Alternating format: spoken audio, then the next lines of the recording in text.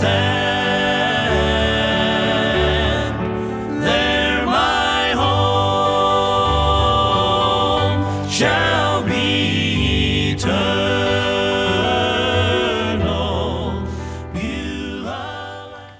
Revelation chapter 3, starting in verse 1. Unto the angel of the church in Sardis write, These things saith he that hath the 7 spirits of God and the 7 stars. I know thy works, that thou hast a name, and thou livest, and art dead. Be watchful, and strengthen the things which remain, that are ready to die. For I have not found the works perfect before God. Remember, therefore, how thou hast received and heard, and hold fast, and repent. If therefore thou shalt not watch, I will come on thee as a thief, and thou shalt not know what hour I will come upon thee.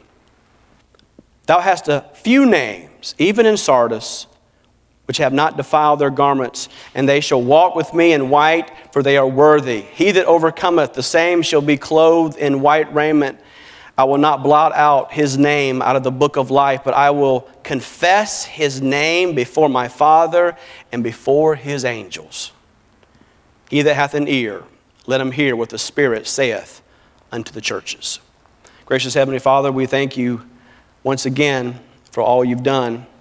I pray, God, Lord, that you would empty me of myself, any thoughts that would hinder this message, and God, give me the ability to preach and to speak only what you have desired for this man to preach this morning.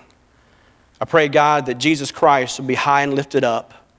And I do pray, Father, if there be one in this room who doesn't know Jesus Christ, that you would bring that person to yourself today. I pray for the saint in this room who is struggling, sleeping spiritually, that they would wake out of their slumber and realize the urgency of the hour to live for you and not themselves. God, speak through us and do a great work in our hearts, we pray in Jesus' name. Amen. I heard a story of a pastor who Sunday morning got up in the pulpit, and at the end of his service he said, our church is dead. And if you come back tonight, I will show you exactly why our church is dead. So you know what? That piqued the interest of some folks.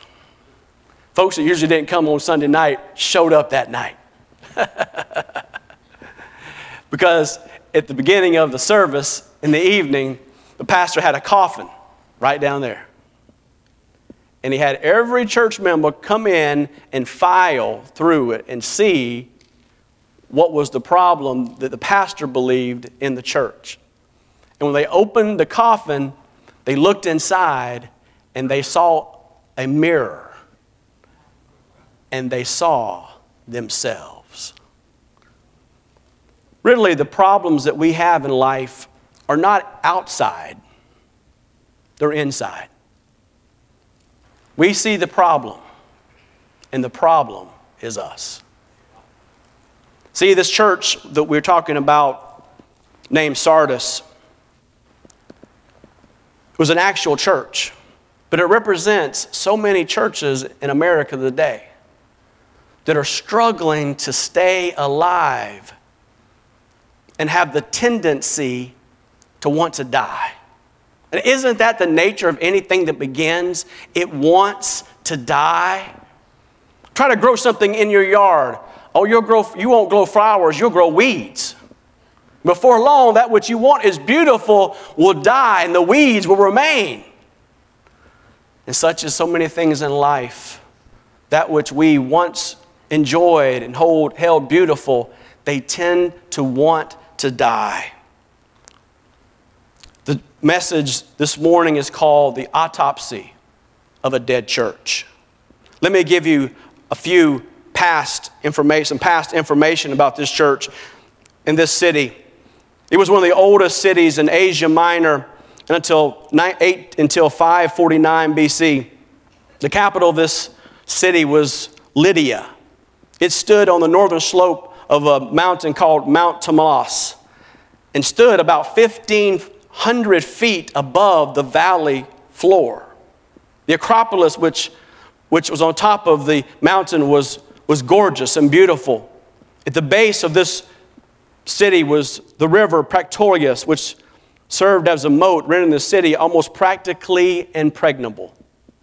The city was one of the richest cities in the area, the capital of the Lydian kingdom. Gold was taken from this river, and it was said the first gold and silver coins were minted in Sardis. Sardis was also the center of wool production and claimed to be the first city to dye wool. You may have heard of some of the people from this city. There was a man by the name of King Croesus. The phrase in those days was to hope someday to be as rich as King Croesus. You may have heard of Aesop. I have Aesop fables at home. I don't know if you do as well. Aesop is said to come from this place. He wrote a book of stories with a typical moral message in them. Melito was the first Christian apologist. He wrote a defense of Christian doctrine. So that's a little bit of the past of this city. But what is the prognosis of this city this morning? Well, the prognosis is we see the examination. You see, the Bible says that we see the seven spirits of God. 7 meaning the number of perfection. Spirits of God meaning the Holy Spirit. The 7 stars, these lights, these messengers, which have a message to this church.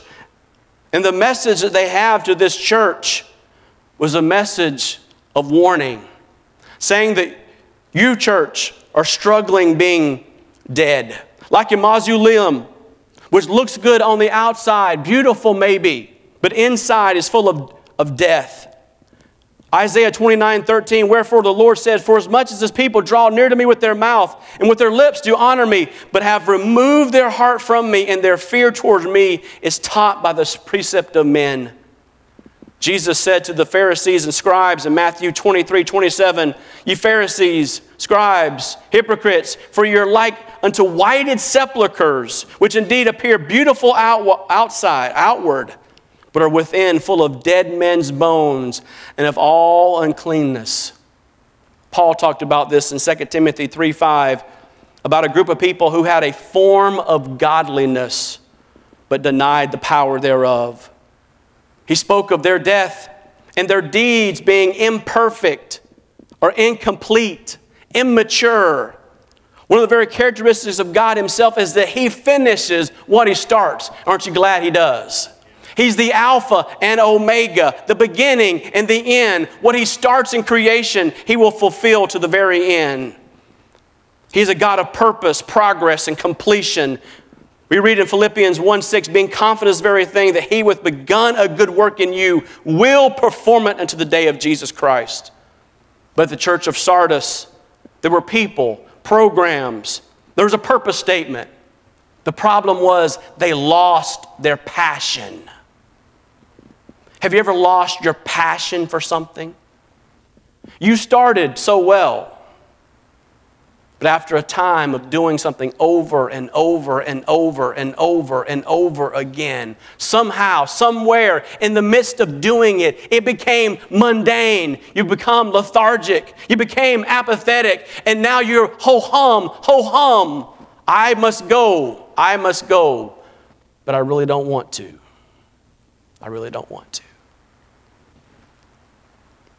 I was told recently by a dear saint of God that they remembered a time in their church where the altars used to be filled with people coming down and confessing their sin and praying for their relatives and their loved ones. They cried and they begged God for change. I've noticed lately in this church our altars have been dry. Our altars have been dry. And I'm wondering what's going on in our own hearts. What's going on in our own lives? You say, Pastor Marty, you're saying Gospel Baptist Church is dying? No, I'm not saying it's dying, but just like the church in Sardis, it can. If we forget who saved us, if we quit doing what he asks us to do, evangelizing the lost, glorifying God, and edifying the saints, if we continue just to show up just because we know we must show up, We don't take this responsibility and opportunity to praise God. It doesn't mean anything to us anymore. We're just here because we know we're supposed to be here.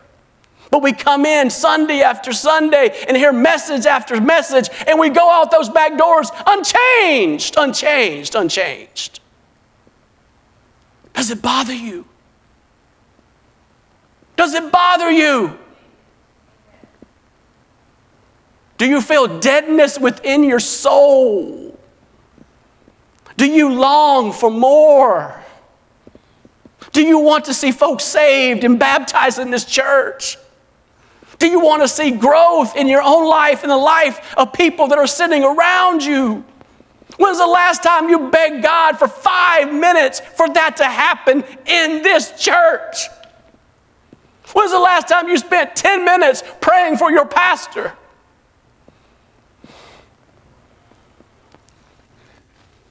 When's the last time you prayed for real revival in America instead of saying, "Oh, it's over"? Brothers and sisters in Christ, do you yearn for something more? More. Oh, the problem of the church of Sardis, though they had great things, riches and stuff, they had a deadness that came into their church which caused it ultimately to die. And if not by the grace of God and Him using us here as members and light of Gospel Baptist Church, that same thing will happen here. And there'll be a day people will drive by this place and they'll look out and say, they used to talk about Jesus there. They used to have a club on Wednesday nights called Awana, and they would bring kids in on a bus and they would talk about Jesus, and they would have games and I would see them out there. Every once in a while in November they would have an activity and I would come and somebody would preach about Jesus, and I used to be involved in that. But those days have gone. They've closed her up, or she ain't what she used to be anymore. The average church in America is dying and its deeds are incomplete. And that is why America is in the state of decay. Why in the world did that happen last week that we saw? Pagans act like pagans, folks. That's how they act. But the reason we're seeing what's happening in the society is not just because of them. It's because of us. It's us. If we don't humble ourselves and pray and seek His name, repent of our sins and change, how can we expect society to be different? For we as a church follow after the world, and as they go, don't we go too many times? We've seen their past. We see the prognosis. What is the prescription? You see, in every church, people are either spiritually dead, the unsaved, the spiritually dying, the saved folks, but they act so carnal, nobody can tell the difference. Or there's a spiritual dependable, those who stay faithful through every season of life. And He says to them in this passage, He gives them a prescription. Number one, to be vigilant. To be vigilant. He says in verse 2, be watchful. Be watchful. You see, this King Croesus, which I mentioned to you, he was rich, but he didn't have a whole lot of common sense. He did something very unwise. He provoked Cyrus, the king of Persia, and actually tried to attack him. Now, that was a bad thing to do because he thought, I'll go ahead and attack this army, one of the greatest armies in the civilized world, and nothing will happen. When he attacked him, he escaped back to his impregnable fortress 1,500 feet above the valley. He escaped there and said, well, nothing's going to happen. I'll be safe here. Everything is going to be fine. All will be well. They'll never come here, capture this city. I'm so far up. This fortress is so great. It's so wonderful. Nothing will ever happen. Everything will be fine. The problem was he didn't watch. And the story goes that one day One of the soldiers from the king of Lydia, they were on top of this Acropolis, and one of their helmets had fallen down. But one of the soldiers from the Persian army saw it. And they saw this Lydian soldier come down and make his way down a small pathway to the bottom to get his helmet and go back up. And the soldier from the Persian army saw it and was able at night to go up and scale the city, a city that could have been defended by a child. But because the city was not watchful, the soldiers went to sleep, the king was in bed. When they woke up, the city was going to be attacked and ultimately destroyed because they did not watch. What is happening in a Church of America? We've gone to sleep. We've been inoculated with the truth. We've heard the gospel. We've heard good preaching. We've heard good teaching. We've heard sermons, revivals. We've had all type of activities. In the midst of all this activity, we go to sleep. We go to sleep. The Bible says in Romans 13:11, and that knowing the time, that now it is high time to wake out of our sleep, for now is our salvation nearer than when we believed. The night is far spent, the day is at hand. Let us therefore cast off the works of darkness and let us put on the armor of light. He says, be vigilant. Secondly, he says, be vigorous. Strengthen the things which remain. Strengthen the things which remain, the things that are good. Strengthen those things. In every church, there may be a dependable dozen or a faithful 5 or a fruitful 4. Some of you come from churches that used to be good, that used to preach the gospel, that used to be on fire for God. I encourage you, when you go back to your place, whether it be in the north or wherever it may be, that you stay faithful to God and do what's right. Maybe you're in a workplace right now and it's horror here, it's terrible here, it's rough here, it's discouraging here. Be faithful in that place of darkness. Maybe you're in a home right now where it's hard, it's difficult. You're living in a place of paganism in your own home. Do right till the stars fall. Choose. No matter what anybody else does around you, family, friends, choose to do that which is right. Strengthen those things which remain. Have times of Bible study. Have regular fellowship with one another. Evangelize the lost, even if nobody else will. Encourage the saints, even if no one else will. If no one else in your society, no one else in your home, no one else in your group, no one else in your family will choose to do right, you choose to do right. Wife, if your husband chooses to do wrong, you do right. Kids, if your parents choose to do wrong, you do right. Husband, man, if everybody else in your family rebels, you choose to do right. Do right. Do right. Do right. Ridiculed, laughed at, choose to do right. Be vigilant. Be vigorous. Be victorious. Remember what thou hast received and heard. Death happens when the spirit is separated from the body. The church that has forgotten what made them alive. The Spirit of God, Job 33:4, the Spirit of God hath made me, and the breath of the Almighty hath given me life. We've forgotten our salvation. Ephesians 2:1, you hath he quickened or made alive, who were dead in trespasses and sins. John 14:6, Jesus said to them, I'm the way, the truth, and the life. No man cometh to the Father but by me. We've forgotten the Spirit of God, our salvation from God. We've forgotten the sword of the Spirit, which is the Word of God. Luke 4:4, and Jesus answered him, saying, it is written that man shall not live by bread alone, but by every word of God. Oh, that this book would matter to us. Oh, that this book would matter to us.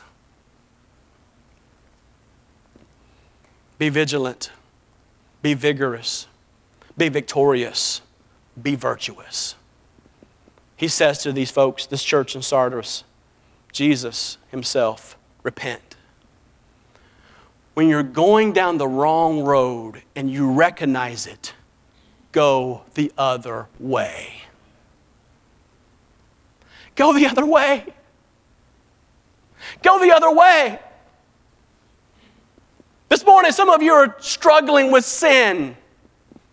And you're excusing it. You're looking at other people and saying, well, they do it. Or it's okay with their family. Or, nobody cares. And those are all lies from hell, by the way. Instead of excusing it, say, it's wrong, I'm going the other way. Repent. Repentance is a change of mind, a change of direction. Go the other way. Confess it. Don't stay the status quo. If we confess our sins, He's faithful and just to forgive us our sins and to cleanse us from all unrighteousness. He ends with this promise. This promise that we see here in verse 4. Thus a few names, even in Sardis, which have not defiled their garments, and shall walk with me in white, for they are worthy. He gives this caution. He says, hey, if you don't watch, if you don't wake up, if you don't recognize the condition you're in spiritually, I'm going to come as a thief in the night, and I'm going to destroy you. I'm going to take out your candle. Your candle is your influence, your opportunity. We have such a great opportunity to influence boys and girls and men and women with the gospel of Christ here at this church. Sad would be the day if we ever lost it. Sad would be the day if this place no longer preached the gospel. Folks no longer went out door to door. Folks no longer picked people up on the bus. People no longer came to a Christian school. People no longer got ice cream. You can laugh. With the invitation to come to Sunday school. Oh, sad would be that day. He cautions them and he encourages them.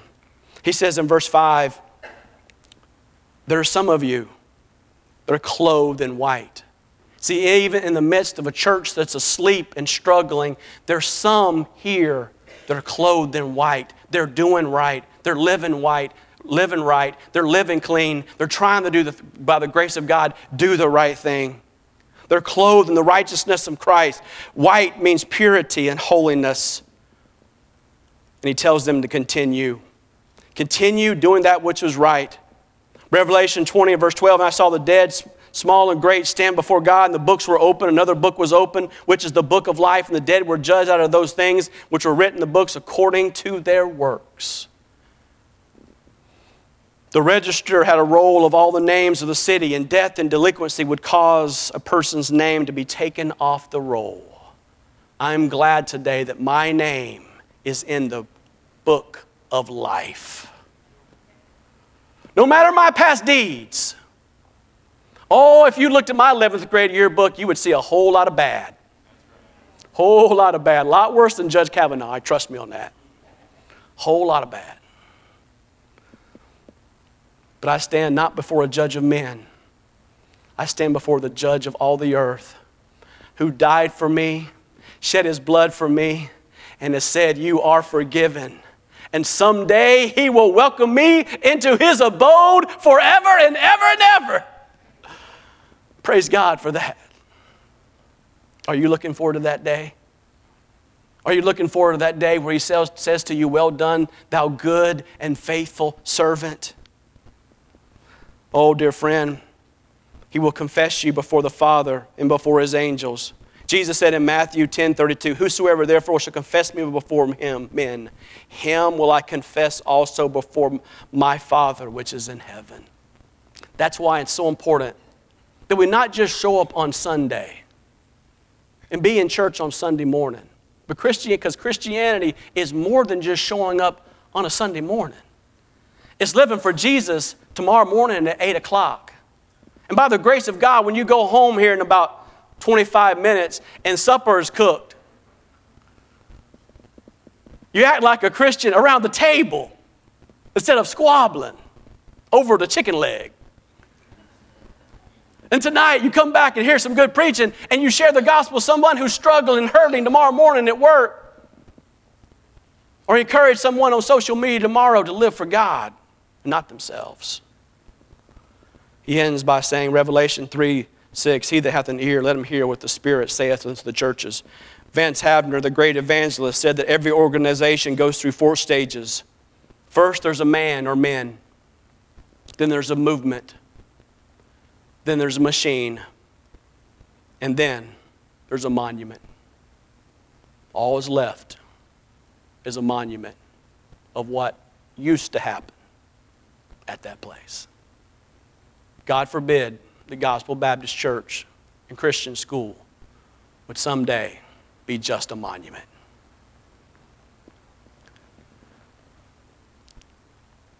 July 2nd, 1855, President Garfield was shot by a man by the name of Charles Goutenay.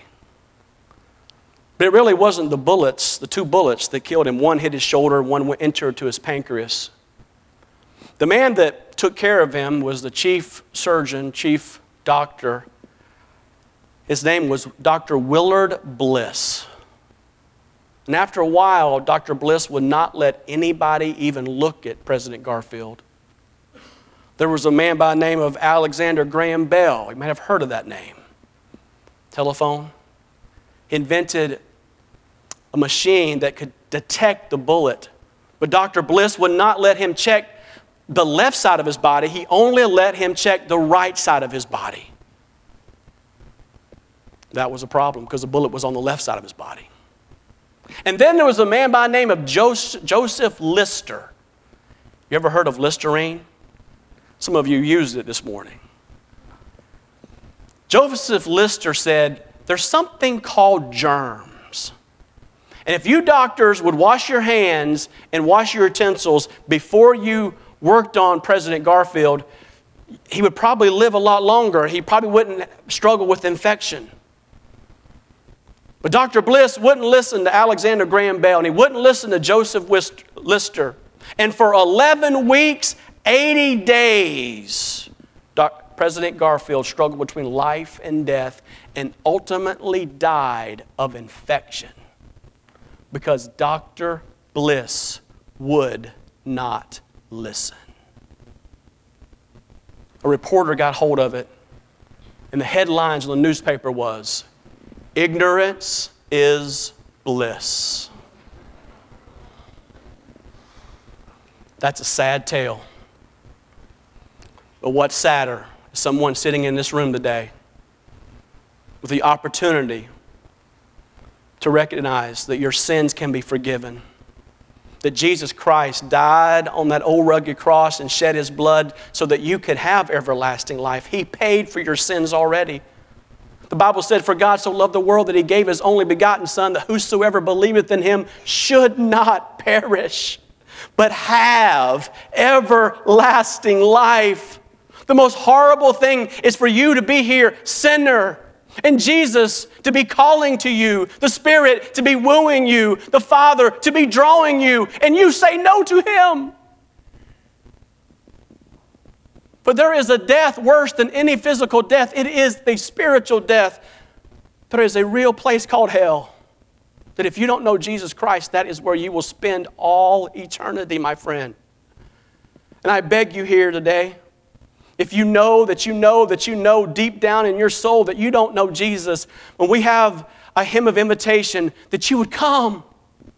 Brother Barrows will be here. Brother Ludwig will be here. And they'd love to take you to a room. A lady will be here. She'll take you to a room. And from this scripture, they can tell you today how you can be saved from hell. Some of you saints in this room, you've been sleeping too long. You've been playing games with God too long. Awake out of your slumber. Awake out of your sleep. There are souls that are dying beside you, around you, everywhere. The greatest reality in the world today is that people are dying and going to hell today. Do you care? Do you care? Or would you have them die and live in a Christless eternity forever? Oh God, oh God.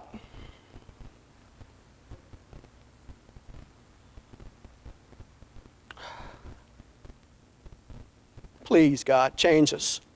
Help us to see what you'd have us to see. May we not live just for the temporal, but for eternal. Father, there's some souls in here that are dying without you. They're on the very verge of hell. They don't know you. Father, save them today. Help them to see your Son today, high and lifted up. Oh, there's some saints in this room. They've given up. If you would like to know more about the Lord Jesus Christ, you may contact us at the church website, gospelbaptistchurch.com, or you can go to Facebook and type in Gospel Baptist Church, Bonita Springs, Florida. Also, you could call the church office at 239-947-1285. Thank you, and God bless.